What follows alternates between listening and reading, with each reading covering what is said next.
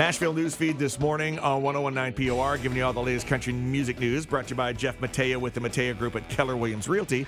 When you trust Jeff to sell your home, you sell for top dollar. And in record time.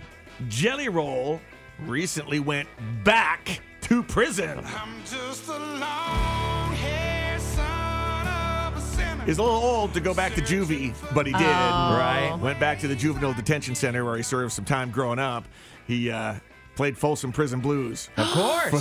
Yes. Well, were you know, in. of course, it reminds you of that story. Oh. So, and I'm sure he sat down probably with a lot of the kids that were in there and said, "Hey, listen, you're going down the wrong path. You know, direct yourself to the right place, and maybe you'll end up like me, Yeah, dating a hottie. a big fat superstar." John Party and his wife Summer Party, best name ever. It's such a good name. They will be first-time parents any day now. And he recently announced that there's another new project he's working on at the same time. He's headed into the studio this week to record a John Party Christmas album. Oh, awesome. Oh my God. I'm hoping he will cover an Alabama Christmas song. I feel like he okay. might throw it back for a couple. Like Thistle Hair, the Christmas Bear. No, I don't think he would do that one. Because you know he's going to be having a few, eggnogs when he's in there True. recording I to would be in imagine, the of mood. So he course. probably won't be able to sing Thistle Hair, the Christmas Bear. Yeah. That's a lot for It'll him, be I more think. like the hair, the Christmas bear. Hey, that sounds good.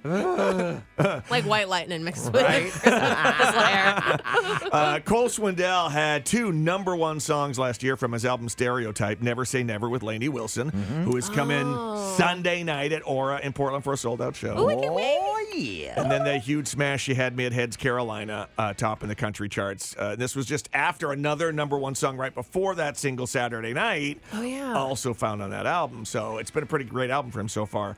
Cole Swindell admits that when he was younger, singing was not what he was looking at. Well, I really didn't start singing seriously until I graduated high school. I grew up playing sports, and not many people know that about me, but that's something I've always loved. In high school, I played 5 sports, and, music was always a big part of my life, and I always loved it, but I didn't actually start singing and know that I wanted to do this until I was almost out of high school. So all those sports didn't really get me anywhere other than writing material, but I'll take that any day. I'd look back and miss those Friday nights all the time.